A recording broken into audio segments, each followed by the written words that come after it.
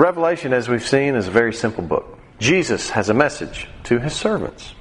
And He asks us to read, understand, and keep. Read, understand, do. And what He wants us to read and understand is this message that takes what was and what is to come and gives us a lesson. And the lesson is to how to be a great martyreo, witness or martyr. Jesus wants us to serve others. Jesus wants us to serve others and set self aside. And in doing so, He wants us to follow the path that He's blazed for us and gain part of His own reward, which is to be a king and a priest in the universe. And we do that now by serving, by following His commands, by being a good servant. We've been talking about the 7 churches in the Roman province of Asia, and we've seen what was and what is at that time. And of course, He's also telling us something about what is to come, because these churches probably represent ages. We've seen the apostolic age represented in the church of Ephesus. It's a great church with truth. But to be God's witness, truth alone is not enough, even though God really emphasizes the importance of truth. And we'll see more about that today. But we also need love. Without love, we're a clanging gong. Even if we give ourselves to be killed, if we have not love, it's not worth anything, 1 Corinthians tells us. And then the early church, the church that brought down Rome with the blood of the martyrs, which included not just people who died, but people who were unafraid of death, which is the key thing about being a witness. Unafraid of rejection from the world. The Smyrna church, and Jesus says, I'm the one who's died and now is living, and I want you to not fear death. Stand in the face of death. And if you do, you have life. If you'll take refining now and stand in faith against this persecution, then when the consuming fire of God comes, it will not hurt you because you've already been refined. Then we saw Pergamos last time. Pergamos was the capital of the Roman province of Asia. And he said this is where Satan's throne is. But the church at this point in time is starting to get syncretized, where it wants both ways. All this in Jesus too. And what Jesus says is you got a lot of great things going on, but you got this spirit of Balaam, and you're allowing it to corrupt your church. Balaam was a true prophet, but really wanted the things of the world as well. And part of the message is you can't have it both ways. Reject the world. If you want intimacy with the world, you'll get it, but they'll bring you death, just like Balaam died. But if you will reject the world, I'll give you intimacy beyond anything you can imagine. The hidden manna, the white stone, a special invitation just between you and me. And this week, instead of Balaam, we have another amazing Old Testament character, which is Jezebel. So let's look at Revelation chapter 2, verse 18. Revelation 2, verse 18. And to the angel or messenger of the church of Thyatira write, These things says the Son of God, who has eyes like a flame of fire and his feet like fine brass. I know your works, love, service, faith, and your patience. And as for your works, the last are more than the first. Nevertheless, I have a few things against you, because you allow that woman Jezebel, who calls herself a prophetess, to teach and seduce my servants to commit sexual immorality and eat things sacrificed to idols. I gave her time to repent of her sexual immorality. She did not repent. Indeed, I will cast her into a sickbed, and those who commit adultery with her into great tribulation, unless they repent of their deeds. I will kill her children with death, and all the churches shall know that I am He who searched the minds and hearts, and I will give each one of you according to your works. Now to you I say, and to the rest in Thyatira, as many as do not have this doctrine, who have not known the depths of Satan, as they say, I will put on you no other burden, but hold fast what you have till I come. And he who overcomes and keeps my works until the end, to him I will give power over the nations. He shall rule them with a rod of iron. They shall be dashed to pieces like the potter's vessels, as I have also received from my Father. And I will give him the morning star. He who has an ear, let him hear what the Spirit says to the churches. So the first thing we see here is that the Son of God is pictured in this particular letter as one who has eyes like a flame of fire and feet like fine brass. Now, this is not the very approachable Jesus that we tend to see in the paintings. This is Jesus in a different role. Let's look at Revelation 19, where we see another instance where Jesus is depicted as having eyes of fire. And we can see where we're headed with Revelation. Sometimes people are prone to say that the God of the Old Testament moderated in the New Testament, that the God of the Old Testament was vengeful God and the God of the New Testament is love, but the Bible's very clear. God never changes. Jesus is the first and the last, he tells us here, the beginning and the end. And in chapter 19, verse 11, we read, "Now I saw heaven opened, and behold a white horse. And he who sat on him was called Faithful and True, and in righteousness he judges and makes war. His eyes were like a flame of fire." See, same picture. "And on his head were many crowns. He had a name written that no one knew except himself. He was clothed with a robe dipped in blood, and his name is called the Word of God. And the armies in heaven, clothed in fine linen, white and clean, followed him on white horses. Now out of his mouth goes a sharp sword, that with it he should strike the nations. And he himself will rule them with a rod of iron. He himself treads the winepress of the fierceness and wrath of Almighty God. And he has on his robe and on his thigh a name written, King of Kings and Lord of Lords." And skip down to verse 19, "And I saw the beast, the kings of the earth, and their armies gathered together to make war against him who sat on the horse and against his army. Then the beast was captured, and with him the false prophet who worked signs in his presence, by which he deceived those who received the mark of the beast and those who worshipped his image. These two were cast alive into the lake of fire burning with brimstone. And the rest were killed with the sword which proceeded from the mouth, who sat on his horse, and all the birds were filled with their flesh." So here's Jesus, the one who has the eyes of fire, is coming to set things right on earth. You know, we had a day a few years back where all of America celebrated. I was watching during my exercise time a little documentary on the day that Osama bin Laden was killed. And there was a baseball game, and suddenly chants of USA, USA broke out in the whole stadium, and the players were talking in this documentary saying, we were wondering what in the world's going on. We knew something special was happening. What happened? Is the Olympics isn't going on? Somebody win a soccer game? What's happening? Well, there was a national celebration that broke out because a person had died. And that's because we as people, when we know someone is evil, when we know someone has done injustice, we want to see justice done. We want to see things put right.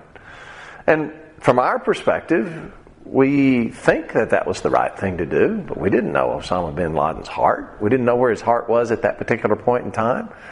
We just knew he was the mastermind behind this terrible thing that happened to America. But God knows the hearts, and He knows how to set things right for sure, 100%. We will see as we get into the "and things that are to come" section of the book, that there'll be people under the altar saying, "God, how long are you going to wait till you avenge our deaths?" And God, I'm getting there. Well, He does get there. And He comes with flames of fire on a white horse and a sword coming out of His mouth. And He is the one that rules with a rod of iron. And as we've seen, what He is asking us to do is to stand with Him. And if we do stand with Him, He's going to share His reign with us. He's going to share His kingship with us. He's going to rule with a rod of iron, and He's going to share that with us. Because that's what He's asking us to do. By being great witnesses, He's asking us to qualify for that reward. "I know your works, love, service, faith, and your patience. And as for the works, the last are more than the first. Nevertheless, I have a few things against you, because you allow that woman Jezebel, who calls herself a prophetess, to teach and seduce my servants to commit sexual immorality and eat things sacrificed to idols." Now again, this book is written to Jesus' servants. These are believers. And believers can have rewards and they can lose rewards. This is all about deeds and works. It's not about whether we had saving faith or not. And as you can see here, servants can be seduced. Servants can fall into sin because we still have a free will. It's just that if we do, there's very severe negative consequences.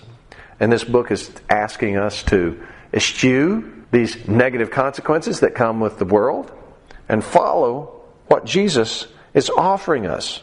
Well, Jezebel is a very interesting Old Testament character. It's not for sure who she represents, but what's interesting here is the fundamental problem that Jesus has with Jezebel is that they allow her to teach and seduce. They allow. Let's look at this word allow in 1 Corinthians 10:13. It says, "No temptation has overtaken you except as is common to man, but God is faithful, who will not allow, and will not permit, will not tolerate you to be tempted beyond what you're able, but with the temptation will make a way of escape, that you may be able to bear it." So God will not allow that. So here's Jezebel, who is a prophetess, self-proclaimed, is a position of authority. And what God is saying is, there's an authority figure that is doing wrong and foul things, and you're not resisting sufficiently. Isn't that interesting? When there's an authority that is wrong, and we have the ability to resist, then that's something that we need to do. Now clearly, Jezebel is somebody that God is giving time to repent to. So no matter how warped or how destructive someone is, God's not willing that any should perish. He wants everyone to come to Him. He wants everyone to have time. But for us, it's our job to resist. Now, sexual immorality and eat things sacrificed to idols. Balaam had a different motivation. Balaam was a true prophet, and he wanted to have his prophet office intact, but also have the things of the world. He wanted both. All this in Jesus too. Jezebel, on the other hand, appears to just care about worldly power and wants to use the office in the church or use religious position to gain advantage from the world. So who does Jezebel represent? It's not clear. It's obviously representative because the actual Jezebel has been dead many years at the time this is written. But thinking about the historical era, there's something that certainly fits from my standpoint, because the institutional part of the church had during this era from 500 to 1517 AD, this middle-aged church became an incredibly powerful political organization. And in fact, it was so political and so oriented towards control that not only did it corrupt the ordinances, it also withheld from people the Scripture. And saying, we will tell you what the Scripture says. This is too complex for you. It's too hard for you. Now, we know that there were some great Christians during this time period. And we call this the period of the Catholic Church because Catholic just means universal. And there were no denominations at this point in time per se, the way we think of them today. But the church still had great people in it. We saw that. I know your works, love, service, faith, you're patient. And it's getting better now. And in fact, toward the end of this era is when you had Wycliffe. And he said, hey, let's put the Bible in people's common tongue. And he had Tyndale, who said, hey, not only let's put it in the common tongue, let's go back to the original manuscripts and make it as accurate as possible. And Tyndale lost his life for that testimony. So there's great things going on. It's not the institution that we're in that matters. It's our heart that matters. But you have organic Christianity, let's call it, and institutional Christianity. And in the sense of institution as organization, there's nothing wrong with that. I'm going to use it as a negative term to mean we're focusing on benefiting the leadership and the organization over the people. The organic church, what the leaders are supposed to do is serve the people. And here, during this era, you had a lot of abuse. And people became princes and bishops, basically because they bought the position or because they were really good politicians, not because they were servants. Not because they were investing in the people. And Tyndale, in fact, said that he wanted in England the plowboys to know more about the Scripture than the bishops. And in fact, it took place. It happened. So, you have this time period where the church has become very corrupt. There's a couple of instances I can mention to just point it out. The Knights Templar 1100s to 1300s became a powerful multinational corporation. In fact, they became so rich and so powerful that the King of France disbanded them essentially in order to basically take their money and power. Another example would be the Papal States. You know, Italy as a country, as we know it, didn't really form until the 1860s. And until then, it was multiple states like the Kingdom of Sicily or the Kingdom of Venice. The Papal States were also one of the kingdoms, and they were run from Rome. And when it was disbanded, it went all the way down to the Vatican. And if you go to the Vatican today, it's full of amazing treasures. Again, because that's a vestige of this organization becoming so rich and so powerful. And the problem wasn't the riches and the power. There's nothing wrong with riches. The problem was that in many cases that became the priority over the people. And again, not always, because otherwise God wouldn't say, I know your works, love, service, faith, and patience, and things are getting better. The problem was you had this happening and God was not satisfied with the amount of resistance that was given to it. Now, I would say this would apply to any authority at any place at any time. When there's someone claiming moral authority, when there's someone in a position of authority that's abusing that authority, and they're claiming a moral right to do so, it's our job to resist that. And if we don't, we're not really doing God's bidding of being the kind of witnesses, the kind of martyreo that God wants us to be. Let's just look at this character Jezebel, and we can see some of the things she did, and maybe we can recognize this in things we've seen in our lives. We first meet Jezebel in 1 Kings chapter 16. In verse 29, in the 38th year of Asa, king of Judah, Ahab the son of Omri became king over Israel. And Ahab the son of Omri reigned in Israel and Samaria 22 years. Now Ahab the son of Omri did evil in the sight of the Lord, more than all who were before him. And it came to pass, as though it had been a trivial thing for him to walk in the sins of Jeroboam the son of Nebat, that he took as wife Jezebel, the daughter of Ethbaal, king of the Sidonians. And he went and served Baal and worshipped him. So Jezebel is from Sidon. And Tyre and Sidon are two Phoenician cities that God left remaining as some of the cities that were supposed to be dispossessed. But since Israel didn't do as they were told, God left some of the cities, and these were two of them that he left to say, this is going to be a thorn in your side. In fact, though, God says, this is in Judges 3, I'm going to leave these here so that you will learn war. Which is very interesting. So God left Sidon so they would learn war. And we're going to see some of that Jezebel is going to bring. But isn't it interesting that God not only wants us to resist moral authorities that are off base, He wants us to be warriors. And isn't that why in Ephesians 6 it says, put on the whole armor of God? And then he goes through and dresses us up like a centurion soldier. But with spiritual weapons, we wrestle not against flesh and blood, but against principalities and powers. We're in a fight, we're in a battle. And we're supposed to be fighting every day. Well, Jezebel is an earthly version of Satan's way of fighting. So now Elijah the Tishbite came and said to Ahab in chapter 17, as the Lord God of Israel lives, before whom I stand, there shall not be dew or rain these years, except at my word. And so there's a long drought, and it goes right back to Ahab and his disobedience. And during this drought, Elijah hid out.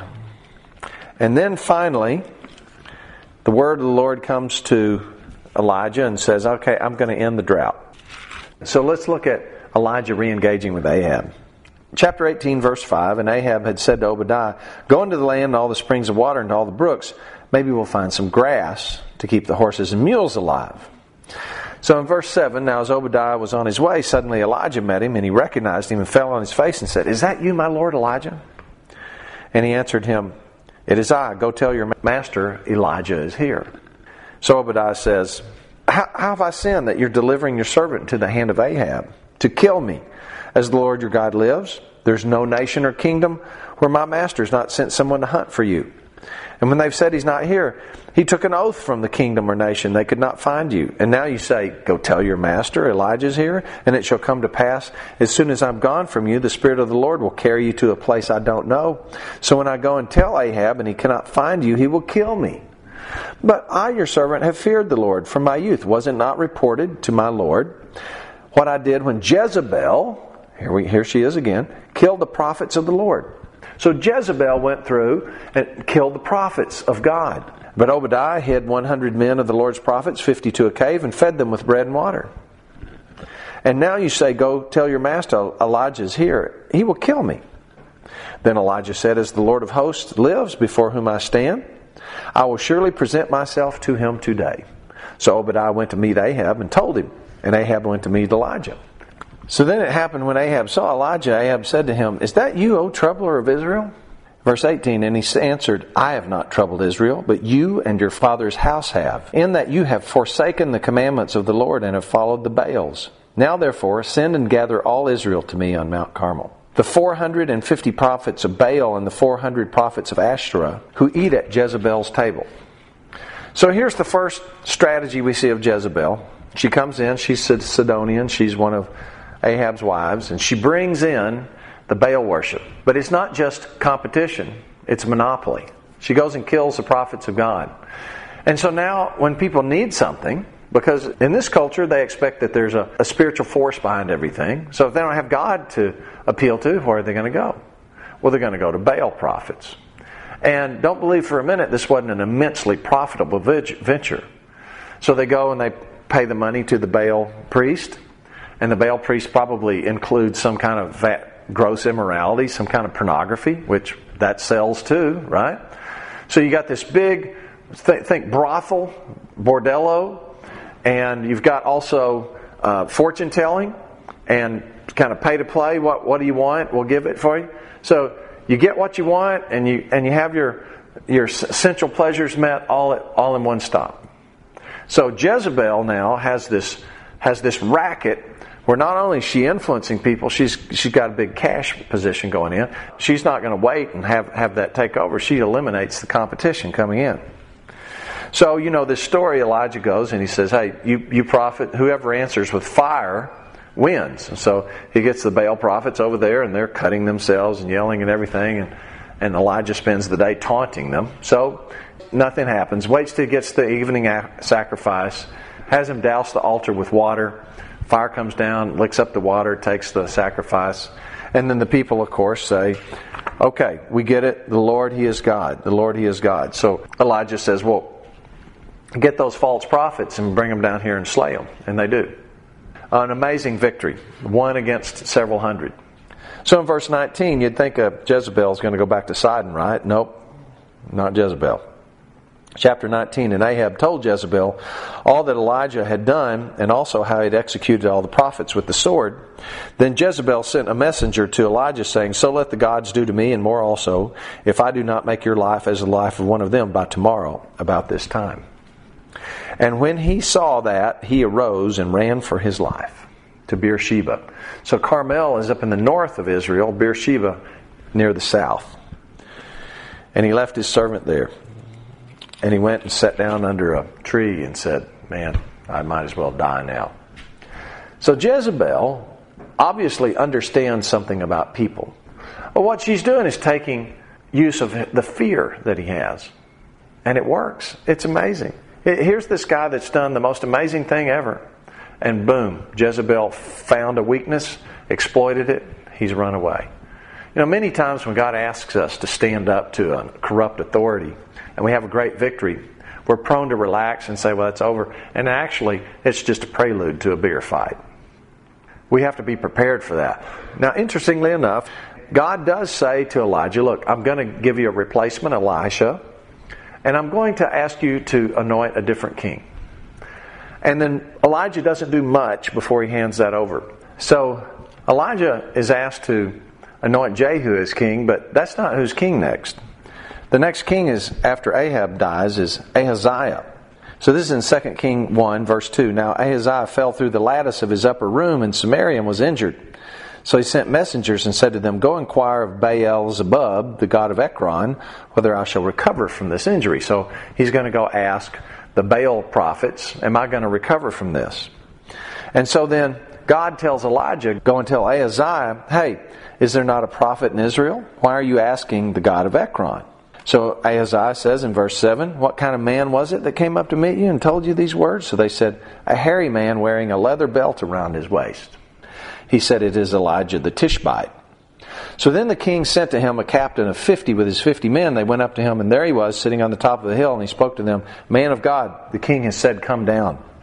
So Elijah answered and said to the captain of 50, "I'm a man of God, then let the fire come down from heaven and consume you and your 50 men." And fire came down from heaven and consumed them. And then that happens again. And then the third band of 50, the guy comes and says, "Please, please don't kill us." And God says, "Go ahead and go with them." So he goes with them, and he pronounces to Ahaziah what is going to transpire to him. That he's going to die, and he's going to be dispossessed. And so, that's what happens. And then Elijah goes up to heaven. Elisha takes his place. Jehu becomes king. Jehu is going to be the one at whose hand Jezebel perishes. So we see with Elijah that he had this tremendous victory, this amazing victory, and then just kind of blew it. But God says, "Look, okay, you've done awesome. I'm going to go ahead and let someone else in here. But before you go all the way, let's kind of rewind and replay, and let's let the king threaten you, and you win." It's really cool. He has a recovery. And then God lets him pass the baton. So that's really cool. So Jezebel's going to meet her end through Jehu. But before we get there, let's look at another episode. And it's the incident of Naboth, Naboth's vineyard. We see Naboth's vineyard episode in chapter 21. Chapter 21, "It came to pass after these things that Naboth the Jezreelite," this is while Ahab is still alive, "had a vineyard which was in Jezreel." The valley of Jezreel is the plain, you know it as Armageddon, Har Megiddo, the valley of Megiddo, Jezreel, all the same thing. It's up in the north part of Israel. Next to the palace of Ahab, king of Samaria. So Ahab, Samaria, Israel, the same thing. So Ahab spoke to Naboth, saying, "Give me your vineyard, that I may have it for a vegetable garden, because it's near next to my house. And for it I will give you a vineyard better than that, or if it seems good to you, I'll give you its worth in money." And Naboth said to Ahab, "The Lord forbid I should give you the inheritance of my fathers." And of course you know that when Israel was given the land and it was divvied up into parcels, God gave it to families for perpetual possession. It was a sacred thing for them. It wasn't just an economic thing. It was for them and their posterity forever. And Naboth understands that. And he said, "Look, this isn't just a piece of property that's an asset. This is my family heritage. I'm not going to give this up." So, verse 4, "Ahab went into his house sullen and displeased because of the word Naboth the Jezreelite had spoke to him, for he had said, I will not give inheritance of my fathers. And he laid down in his bed and turned away his face and would eat no food." So here you got Ahab, the king, who's in charge of everything, but he can't have this one thing. And so he goes into a sullen state of despair. I don't know, have you ever done that, where you lose perspective? The song "Today is Beautiful," you might have heard, is a song about perspective. It's written about one of our grandsons who was in Disney World. He was, let's say, 4 years old, 3 or 4 years old. And his sister, who's a year and a half older, was pushing the stroller, and she wouldn't let him push the stroller, so he totally melted down. In Disney World, the happiest place on earth. So you got all these things around that are there to make you happy, but I want the stroller, and I want to push the stroller. Well, that's kind of what we do, isn't it? So now what Jezebel should have done is gone to Ahab and say, "Look, there's two circles. You're in the victim circle. You're letting circumstances dictate your happiness. You get out of the victim circle and come over here to the circle of choice and live your values and make the best of circumstances." Well, Jezebel's point is not to make Ahab a constructive person. Her point is to make him dependent on her. So what she does is she says, "Hey, look, why are you not eating?" He said, Naboth won't give me his vineyard. No problem. So she sets up this scheme where two worthless men go to a banquet, accuse Naboth of heresy, and go out and stone him. And then she comes back in and says, "Hey, you can have your vineyard now. He's dead." Well, again, what Jezebel is doing here is using intrigue and violence in order to win favor. So she knows how to use fear. She knows how to use violence. She knows how to set up structures that create patronage systems for herself where she has power and money rolling in. And she knows how to curry favor with those in power. Nice lady, huh? So now let's look at her demise in 2 Kings chapter 9. So in 2 Kings chapter 9, we see Jezebel's death. Now, Jehu has dispatched Ahaziah, and he goes to the city. Now, when Jehu had come to Jezreel, Jezebel heard of it. And she put paint on her eyes and adorned her head and looked through a window. So you got the picture here is there's a window in the gate in the walled city. She's looking out the window, and she's put on her full makeup and dolled up her hair. So as Jehu entered the gate, she said, "Is it peace, Zimri, murderer of your master?" Now here's what she's saying. Zimri was a guy who had overthrown the king at an earlier time. And within 7 days, Zimri had been overthrown himself. He didn't have the adequate support. So here's what I think Jezebel's doing. Jezebel is saying, you don't have the kind of support you really need to make this stick. Who is she suggesting he needs with her face all dolled up and her hair all dolled up? Well, remember, she's a madam. She uses sexual perversion as a business. She's a manipulator. She knows how to curry favor with power.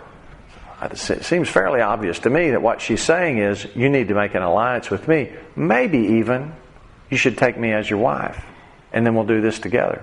Well, Jehu looks up at the window and says, "Who's on my side? Who?" So 2 or 3 eunuchs looked out at him, and he said, "Throw her down." So some of the people closest to her, the eunuchs who would take care of the queen or the harem, they probably were tired of working for somebody like this, wouldn't you be? And so they see a chance and they stick their heads out, and he says, "Throw them down." So they go and they pitch her out the window, and she dies. Now, to fulfill the prophecy, dogs came and ate her, and there was hardly anything left for her skull and her palms. And that fulfilled the prophecy because God wanted to make very clear, when people abuse their authority, when they have positions of authority and they abuse to manipulate and control other people, that's something that He really doesn't like. You can see that Jezebel's violent death is kind of mirrored back in our Revelation passage. "Indeed, I will cast her into a sick bed, and those who commit adultery with her into great tribulation, unless they repent of their deeds. I will kill her children with death, and all the churches shall know I am He who searches the minds and hearts." The wages of sin is death. The consequences of sin is death. And sexual immorality is a sin that has a particularly adverse effect on us. We can look at 1 Corinthians 6:18. 1 Corinthians 6:18 says, "Flee sexual immorality. Every sin that a man does is outside the body, but he who commits sexual immorality sins against his own body. Or do you not know that your body is the temple of the Holy Spirit who is in you, whom you have from God, and you're not your own? For you were bought at a price. Therefore, glorify God in your body and your spirit, which are God's." Clearly, we can commit sexual immorality and be God's servants. But if we do, there's a particularly adverse consequence to us, more than other sins. And perhaps it's because we are feeding our appetites at the expense of others. So we're training our heart to be doing exactly the opposite of what God put us here to do, to learn to serve. And we're becoming a slave to our appetites and an obstacle to other people. And what God wants us to do is exactly the opposite. He wants us to be a pathway for other people and to master our appetites and serve Him. Verse 23, "I will give to each one of you according to your works." Actions have consequences. And we're going to have consequences for our actions. He wants us to read, hear, and do. And what He wants us to do is to hold on to that we know that's true. And He wants us to resist corrupt authorities. "Now to you and the rest in the Thyatira has not known this doctrine, who have not known the depths of Satan." All these things Jezebel's doing, manipulation, using people's passions to enslave them, currying favor with authorities for your self-benefit, these are all Satan's tools. And these are the kinds of things Satan wants us to follow.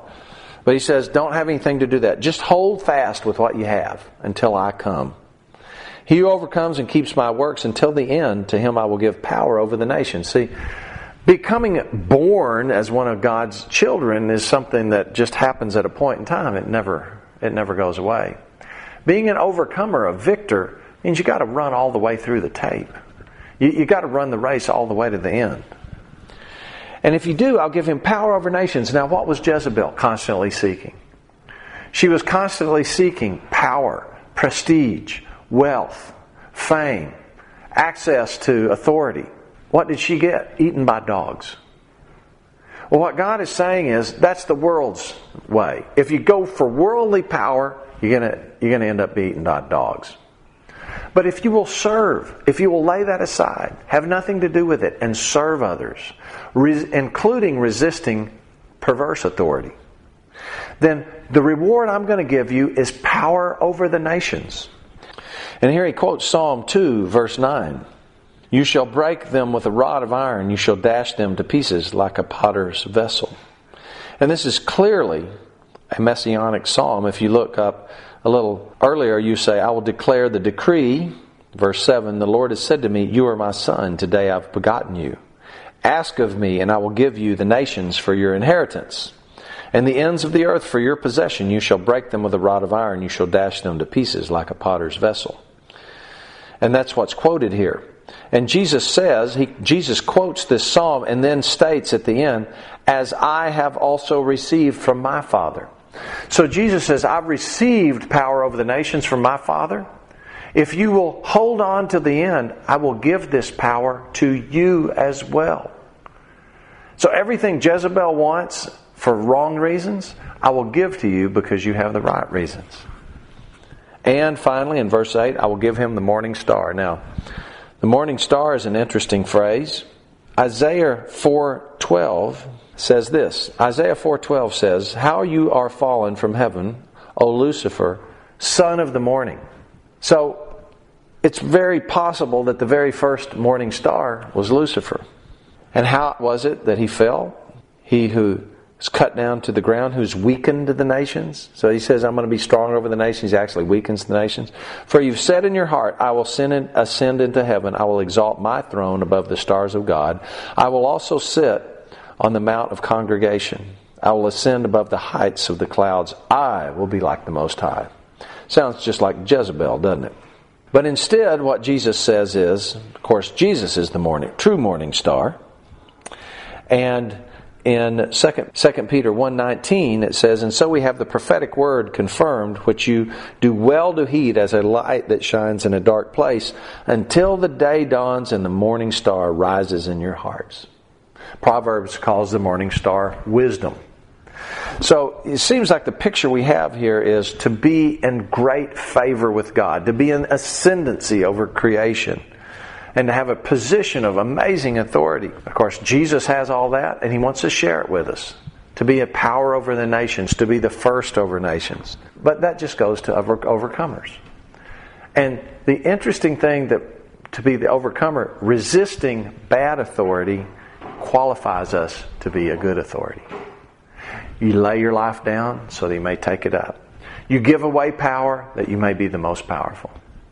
Arguably the most powerful man that's ever lived is George Washington, because he fathered the most powerful nation that's ever been. And what was it that George Washington did that was so miraculous? He gave power. He gave it twice, at least twice. He surrendered his sword to the Continental Congress at a time where it did not look like a very good choice. He viewed it as the only way to perpetuate self-governance in America. And then later, after he'd been president for 2 terms, he stepped down and created a precedent of peaceful transitions of power. King George commented something to the effect that if he actually did what he said he was going to do, he'd be one of the greatest men ever lived. And he was. And that's a picture of giving power that we may take it up. And that's what God promises here. He who has an ear, let him hear what the Spirit says to the churches. So we have a great challenge today. Do we want to accept what Jezebel brings into the church? What Jezebel has in secular culture? What Jezebel offers us in government? Or will we resist? Will we resist those ideas when they come into our church? Will we resist those ideas when they come into our family? will we resist those ideas when they come into our government? For we are warriors. And we are to war spiritually. But spiritual warfare isn't just prayer. It's also engagement. Never against people, but we do engage people. But we're engaging the ideas behind those people, the forces behind those people. What God wants us to do is stand. Stand for what's true. Stand for what's right. What God wants us to do is to be His witness. And what He promises us, if we will do that to the end, He will give us amazing rewards. Behold, I'm coming, and my reward is in my hand. God, thank You for Your grace that You have overcome. Please help us follow in Your footsteps that we may overcome as well. In Jesus' name, amen.